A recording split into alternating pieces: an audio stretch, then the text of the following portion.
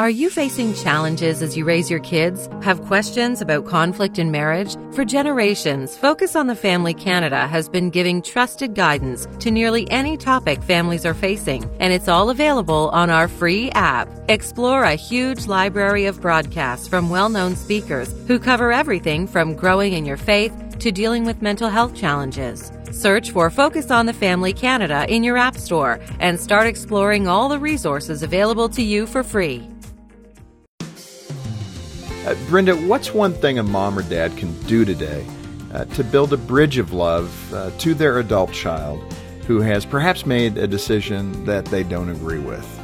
I'd say the number one thing is apologize to your child for your part, because you probably have a part. And I think that's going to help them hear you faster than anything is a heartfelt apology. Well, Brenda Garrison is our guest on today's Focus on the Family, and she brings some great perspective today as we look at parenting your adult children.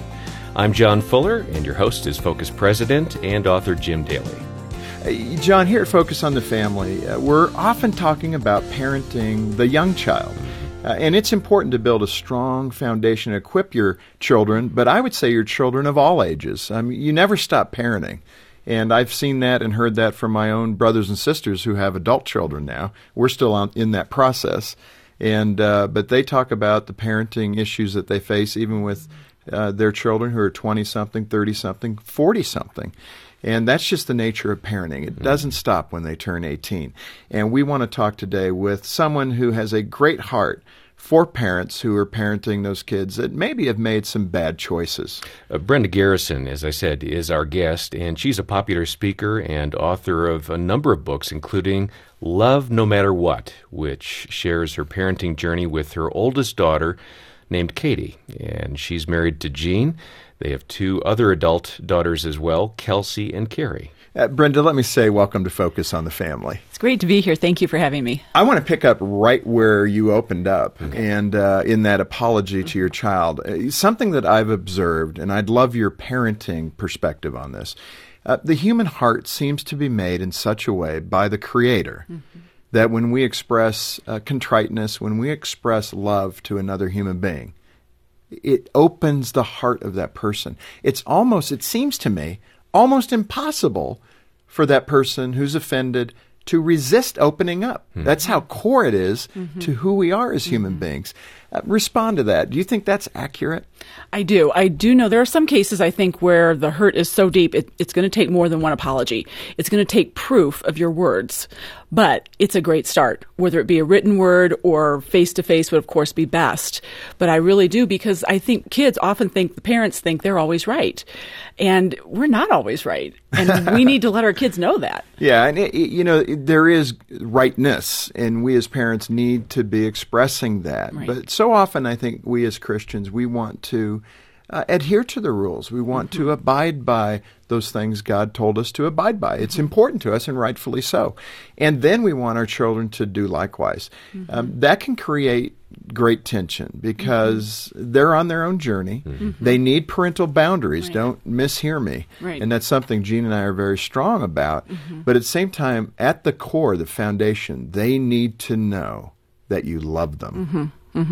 Definitely. I would say, though, unfortunately, a lot of times, especially Christian parents, tend to make everything a black and white issue. And everything is not a black and white issue. God has given us a lot of space to be our own individuals, especially with Katie. She is an artist. Now, Katie's your oldest. Yes, she's our oldest. She contributed to the book. I handed a chapter off to her and said, Kate, say whatever you want to say here. Wow, that is brave. I know. I said she had to be respectful, and she was.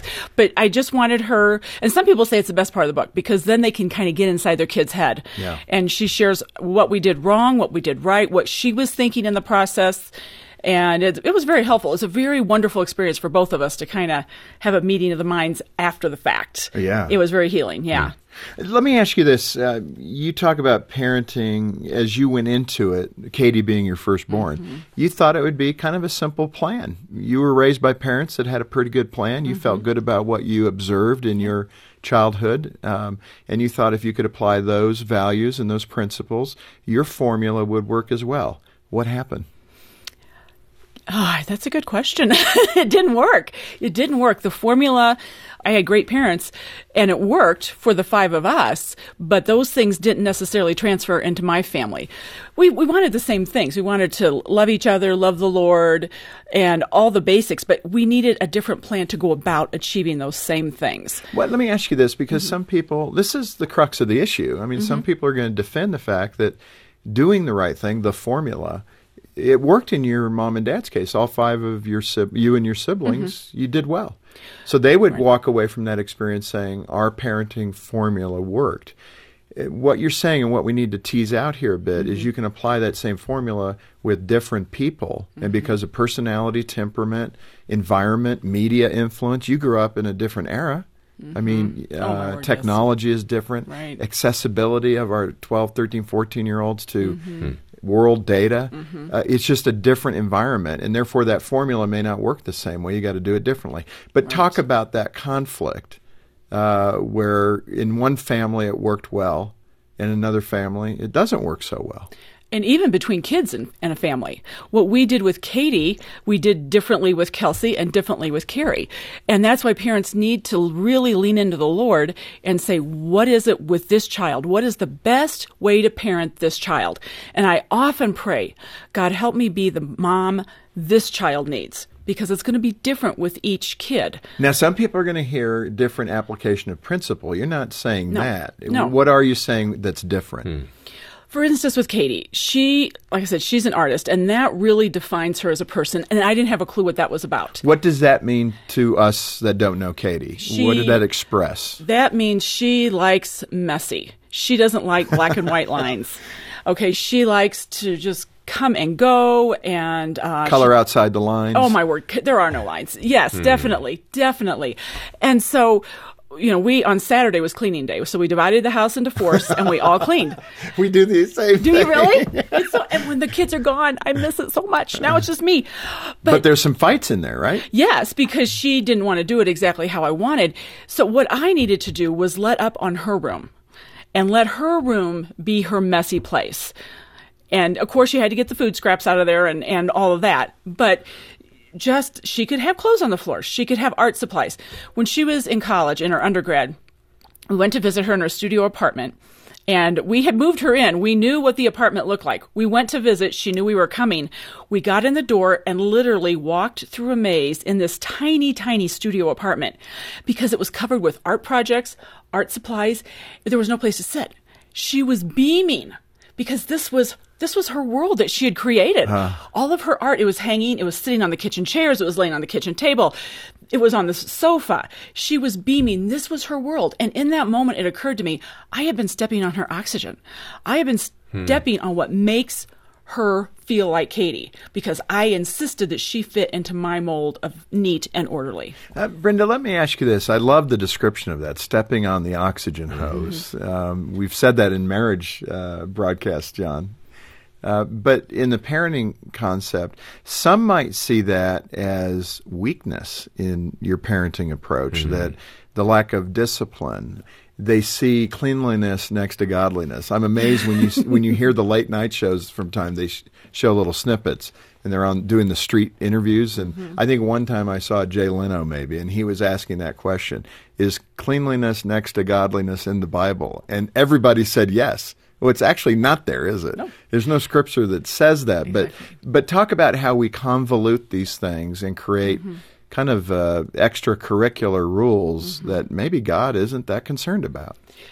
I don't really think he is. The thing is, we have to give our kids a place to be who they are.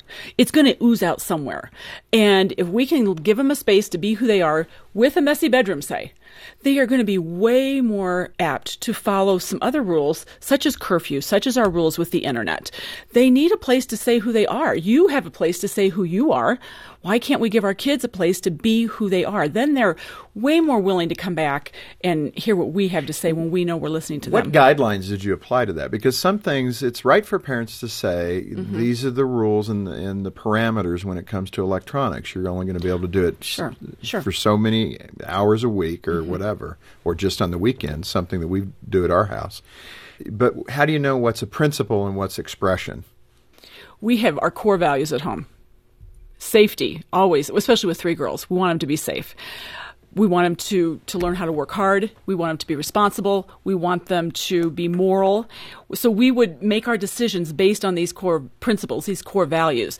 And for every family, I think it would be different on what that's going to look like, but you know what your kids need and how much influence they can take from the outside world, how much time they need at home. We used to keep Sunday nights sacred. We don't go anywhere, even church. It's our time to regroup, to spend time together, maybe have a hot dog roast in the That's fireplace. Sunday night. Yeah. Sunday night. That was our time. We rebuilt family. We refreshed ourselves for the week. That was us. And so I think parents need to be willing to say, what is important to us and how is it going to look for our family? And then be willing to say no to the things that don't really matter. Brenda, you talk in your book, Love No Matter What. Mm-hmm. You talk about your oldest being 18, coming home, and kind of giving you and your husband some devastating news. What was that?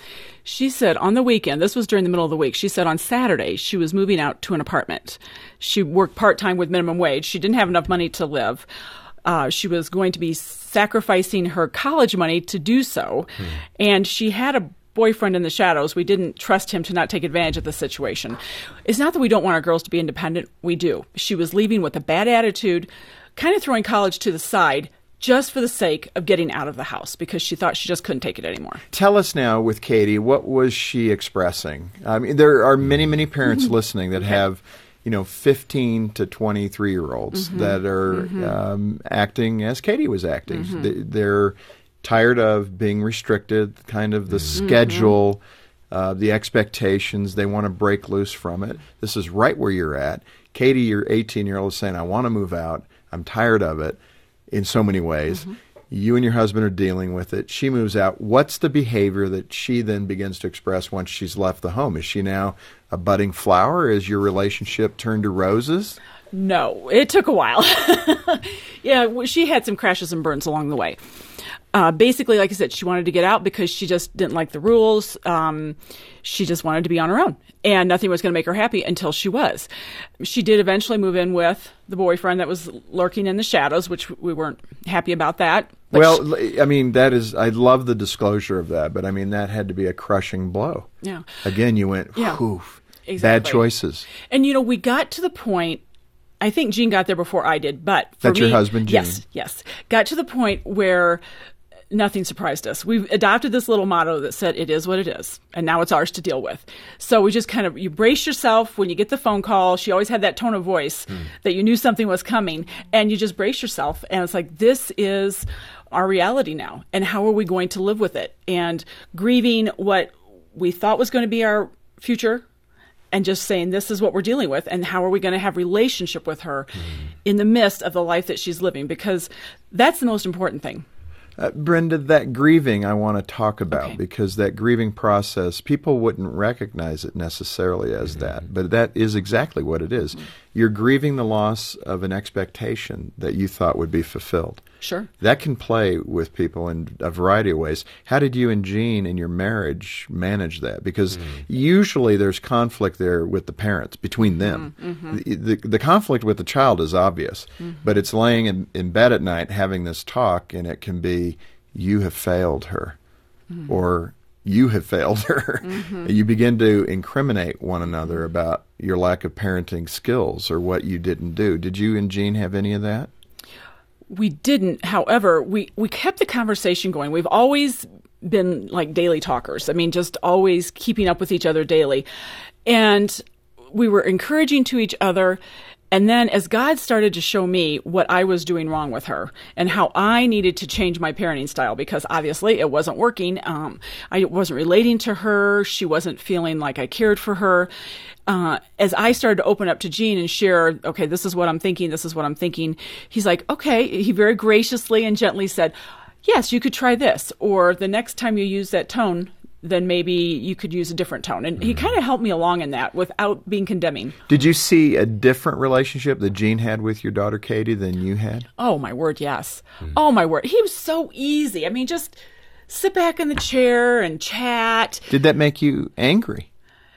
Angry, yes, and because I wanted him to address things that were like stirring in me, and again, personalities. He's more laid back. He's more the introvert. I'm more the extrovert. I'm more, type A, and it's like, we can't be happy as a family until we deal with this. And I think too many parents take that. We can't be happy as a family until everybody's doing what they should do. This Focus on the Family broadcast will continue in just a moment. John Avery Whitaker is an incredible guy, but have you ever wondered what makes wit wit? Find out in the new Young Wit book series from Focus on the Family. In book number 1, 9-year-old John Avery Whitaker moves to a new town, makes new friends, faces a new bully, and solves a 70-year-old mystery. Young Wit and the Trader's Treasure is available at focusonthefamily.ca. That's shop.focusonthefamily.ca. Do you wake up and think of all the ways the day could go wrong? Does a list of worst-case scenarios play on a loop in your head? Can the littlest thing set off a spiral of what-ifs? Focus on the Family Canada has created a free PDF booklet filled with professional advice, biblical insights, and follow-up resource suggestions to help you better understand and navigate anxiety in your life. Download your free PDF booklet at focusonthefamily.ca/anxietypdf. That's focusonthefamily.ca/anxietypdf. Make your strong marriage even stronger with Focus on the Family Canada's new marriage enrichment conferences and retreats. Based on the proven, biblically based principles that come directly out of the Hope Restored Marriage Intensive Counseling Program, these principles provide couples with practical tools to create a more vibrant, intimate, and loving marriage. For registration details, call 1-833-2ENRICH or visit enrichyourmarriage.ca. That's 1-833-2ENRICH or visit enrichyourmarriage.ca. Thanks for listening to Focus on the Family. Let's resume now with the balance of today's programming. If you were to wind the clock back to you and Jean getting married, Katie's on the way, Katie's now 3, 4, 5, 7, 8, 9, 12, 13, 14. What would you have done differently? That's a good question, because some of what she was going through, I had no clue. I tell a story in the book when Katie is 23 and she gets together with one of her childhood friends. They've been friends since preschool and they stayed friends all through school. And the friend tells her of this story of when they were in junior high, and a couple of the good Christian girls at school took her friend out to the edge of the playground, past where the playground supervisors were, and told her, "Nobody likes you. You have no friends." And the little girl was devastated. And then Katie tells her friend, "They did the same thing to me." And neither girl spoke of it to anyone. Katie didn't tell me. Her friend didn't tell anyone until they were 23 years old. And no wonder she would come home in a storm cloud. School was tough. And so some of the things as a parent, you don't know what your kids are going through. You don't know what they're dealing with. And you need to show them love and understanding. Yes, they cannot come home and start kicking the dog and hitting the little brother. That's not allowed. But you can give them time to go in their room and decompress. They don't have to come right home and start talking to you. They may just need some time. Katie shares often in the book, I didn't know what I was feeling. I didn't know how to process what I was feeling. I was just all stirred up. So going back, I think I wish I would have had a clue that Katie was a different personality than mine, and then finding a mentor or an advisor with that personality to help me kind of say, you know what, this is how your daughter's going to deal with this, and this is where she is. I think you addressed this in the book, Brenda. Did she feel that she just wasn't safe in sharing some of these emotions with you? I mean, were you just boxing her into behaviors without really understanding her heart then? I think so. I think, again, Katie didn't know, I figure things out. When I'm feeling it, I figure it out, and then I talk about it a lot. And Katie doesn't process that way. It takes her a while to figure it out, and then she doesn't want to talk about it a lot. And I was always thinking, if I could just talk to her, I can ask her questions, I can pull it out of her. And that made her want to withdraw even more. I needed to give her time to to process things and to come out and to talk to me instead of trying to pull it out of her and make everything better. Because you just can't. They come home, they're upset, and sometimes you just can't make it better in the first 5 minutes. Brenda, I would think that when you look at it, too, that there can be a lot of guilt in that process at different stages for different reasons. And maybe you talk about your daughter, Katie, being told people don't like her on the playground, and she didn't share that. I would think for you, perhaps as a parent, I'm just guessing, did you feel some guilt that you maybe didn't even share with Jean about your relationship with Katie? I mean, did you have your own secret guilt that was going on? I had a lot of guilt. Because who did she clash with more than anybody? Me. Because, like I said, Jean and she had a better relationship. He was more laid back than I was. And I was, she would fight with her sisters, but the major storms happened with me. So I carried a lot of guilt into her adult years. And then finally... And then then every decision that she made, it was like, okay, this is because you, the mother, have cornered her into a bad decision or haven't loved her well enough or whatever. And finally, one day, God really made it clear to me, Katie's making this decision on her own. This is not your fault. Right. And that was huge for me. I still had a part to play. I still had to build relationship with her and not give her reasons to push me away and to be challenged or whatever. But she was making these decisions on her own. She knew she had choices. Brenda, it's really important for a parent to know how to ratchet down. I think it's very hard to do. Obviously, reading the Word, trusting in the Lord, praying for that child are all right spiritual things to do. But practically speaking, then, you're doing all that. The Lord getting a hold of your tongue and your heart. Talk to us for a minute about that and how over time you became better at it. Because I would think for most parents, that's the core problem, is you just speak as quickly as it comes to you without thinking about the shame you might be giving your child, the message of inadequacy that you're giving your child. And you, in the attempt to help them be better decision makers, you're actually loading on more obstacles for them to be able to make those decisions because they secretly now are walking away in their heart of hearts thinking, maybe mom's right. Maybe I'm not that good. Maybe I don't know what I'm doing. Maybe I don't have that wisdom. So they begin that self-doubt. Where did God really work on you to kind of get a hold of that responsiveness that you had? First, it goes back to the one-liner, without relationship, you have nothing. He showed me without relationship, I have no influence. I have no voice. I'm just background noise in her life. I have to pursue relationship first before rules, before anything else. And so in the midst of that, I just let God slowly teach me, how does this sound? Is this going to be encouraging to her? I tell a story in the book how she would come home from whichever apartment she was living in to spend the weekend and dump all of her stuff at the end of the breakfast bar, just kind of in the traffic area. I'm talking computer, art supplies, dirty laundry, everything you can think of. And instead of making a big deal about that, I finally stopped talking about it. And I just picked up her stuff and moved it. Because is it more important that the kitchen be neat and tidy? Or is it more important for me that Katie come home, feel loved, and stay longer and come home more often because she feels loved? So it's just deciding what is important. Dirty laundry in my kitchen, not a big deal. I know where to get rid of it very quickly. It's more important to have that relationship and to give up the things that I thought were important. They're not. There's one thing that's important, my daughter and her knowing God. Brenda, we've talked a lot about how you and your husband, Jean, and Katie have worked out the issues. Now you're down the line. Katie's helped you write this book, and that influence is really important because I think it makes the book more real. But how are you doing today? How's Katie? How's your relationship? Where are you at? We're doing great. The kids were all home this past weekend. So we had Carrie was home, our youngest, with her fiance. Katie was home with her fiance, and then Kelsey and Caleb would be her husband, were in and out. And Sunday was the last day. We had a brunch before everybody head back, and Katie came up to me in the kitchen, just up to my face, and said, Mom, I want to thank you for everything you've done. And she listed cleaning, cooking, and all of that thing. And she's an adult. She knows how much work it is. And so Katie is now a grad student in Indiana pursuing her Master's of Fine Arts. She will graduate in another year. And like I said, she's now engaged. She's doing great. She's happy. best of all, we have a great relationship. The whole family does. And that's, so backing off and concentrating on loving Katie worked. It really did.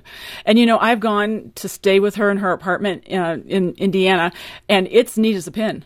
Really? Oh, yeah. She keeps it very neat. Yeah. Have you ever talked about the why of that? Was she trying to get your goat, as we say? Oh, yeah. In fact, she put that little piece in the book. She said she noticed when I stopped making a big deal about all the stuff she dropped at the end of the bar in the kitchen.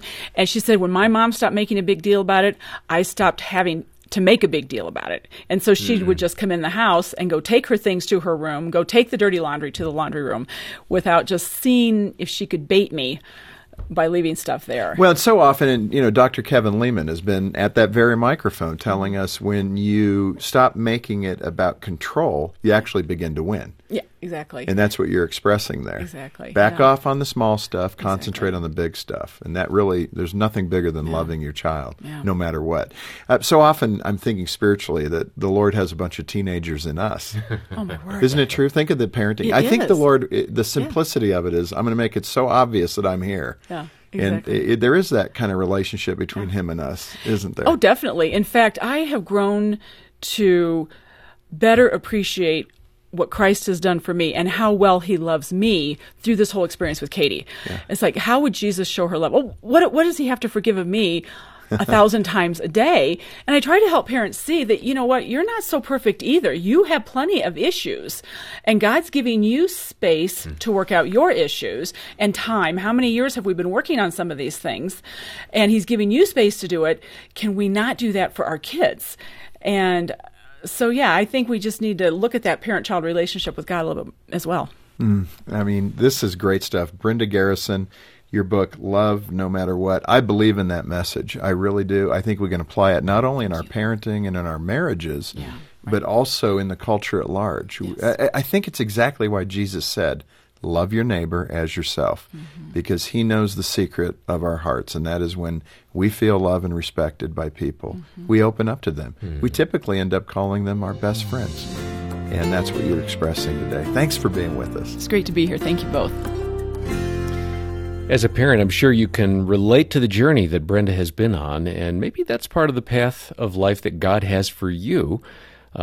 You're bound to experience a lot of joys and some struggles along the way as a mom or a dad. And if you're at that stage of life when your children are starting to express, maybe even exert their independence, Brenda's book is a terrific help. It's called Love No Matter What, When Your Kids Make Decisions You Don't Agree With. And this is a great resource for parents who are seeking to bridge the gap in the relationship with their children. Maybe that's you. Also, let me mention that we do have a team of caring Christian counselors if you need someone to talk with. It might be that what Brenda shared has resonated with you in a really deep way. Please know that we can set up a free phone consultation, and our counselors can hear your struggles and point you towards some further help. They'll even pray with you if you'd like. You can make a donation, request Brenda's book, and also get in touch with one of our counselors when you call 800, the letter A, and the word family, 800-232-6459, or stop by focusonthefamily.ca. When you request that book from Focus on the Family, by the way, you'll get a free audio download of the entire conversation and some additional content that we couldn't include today. On behalf of Jim Daly and the entire team, thanks for joining us today for Focus on the Family. I'm John Fuller, inviting you back as we once again help you and your family thrive in Christ.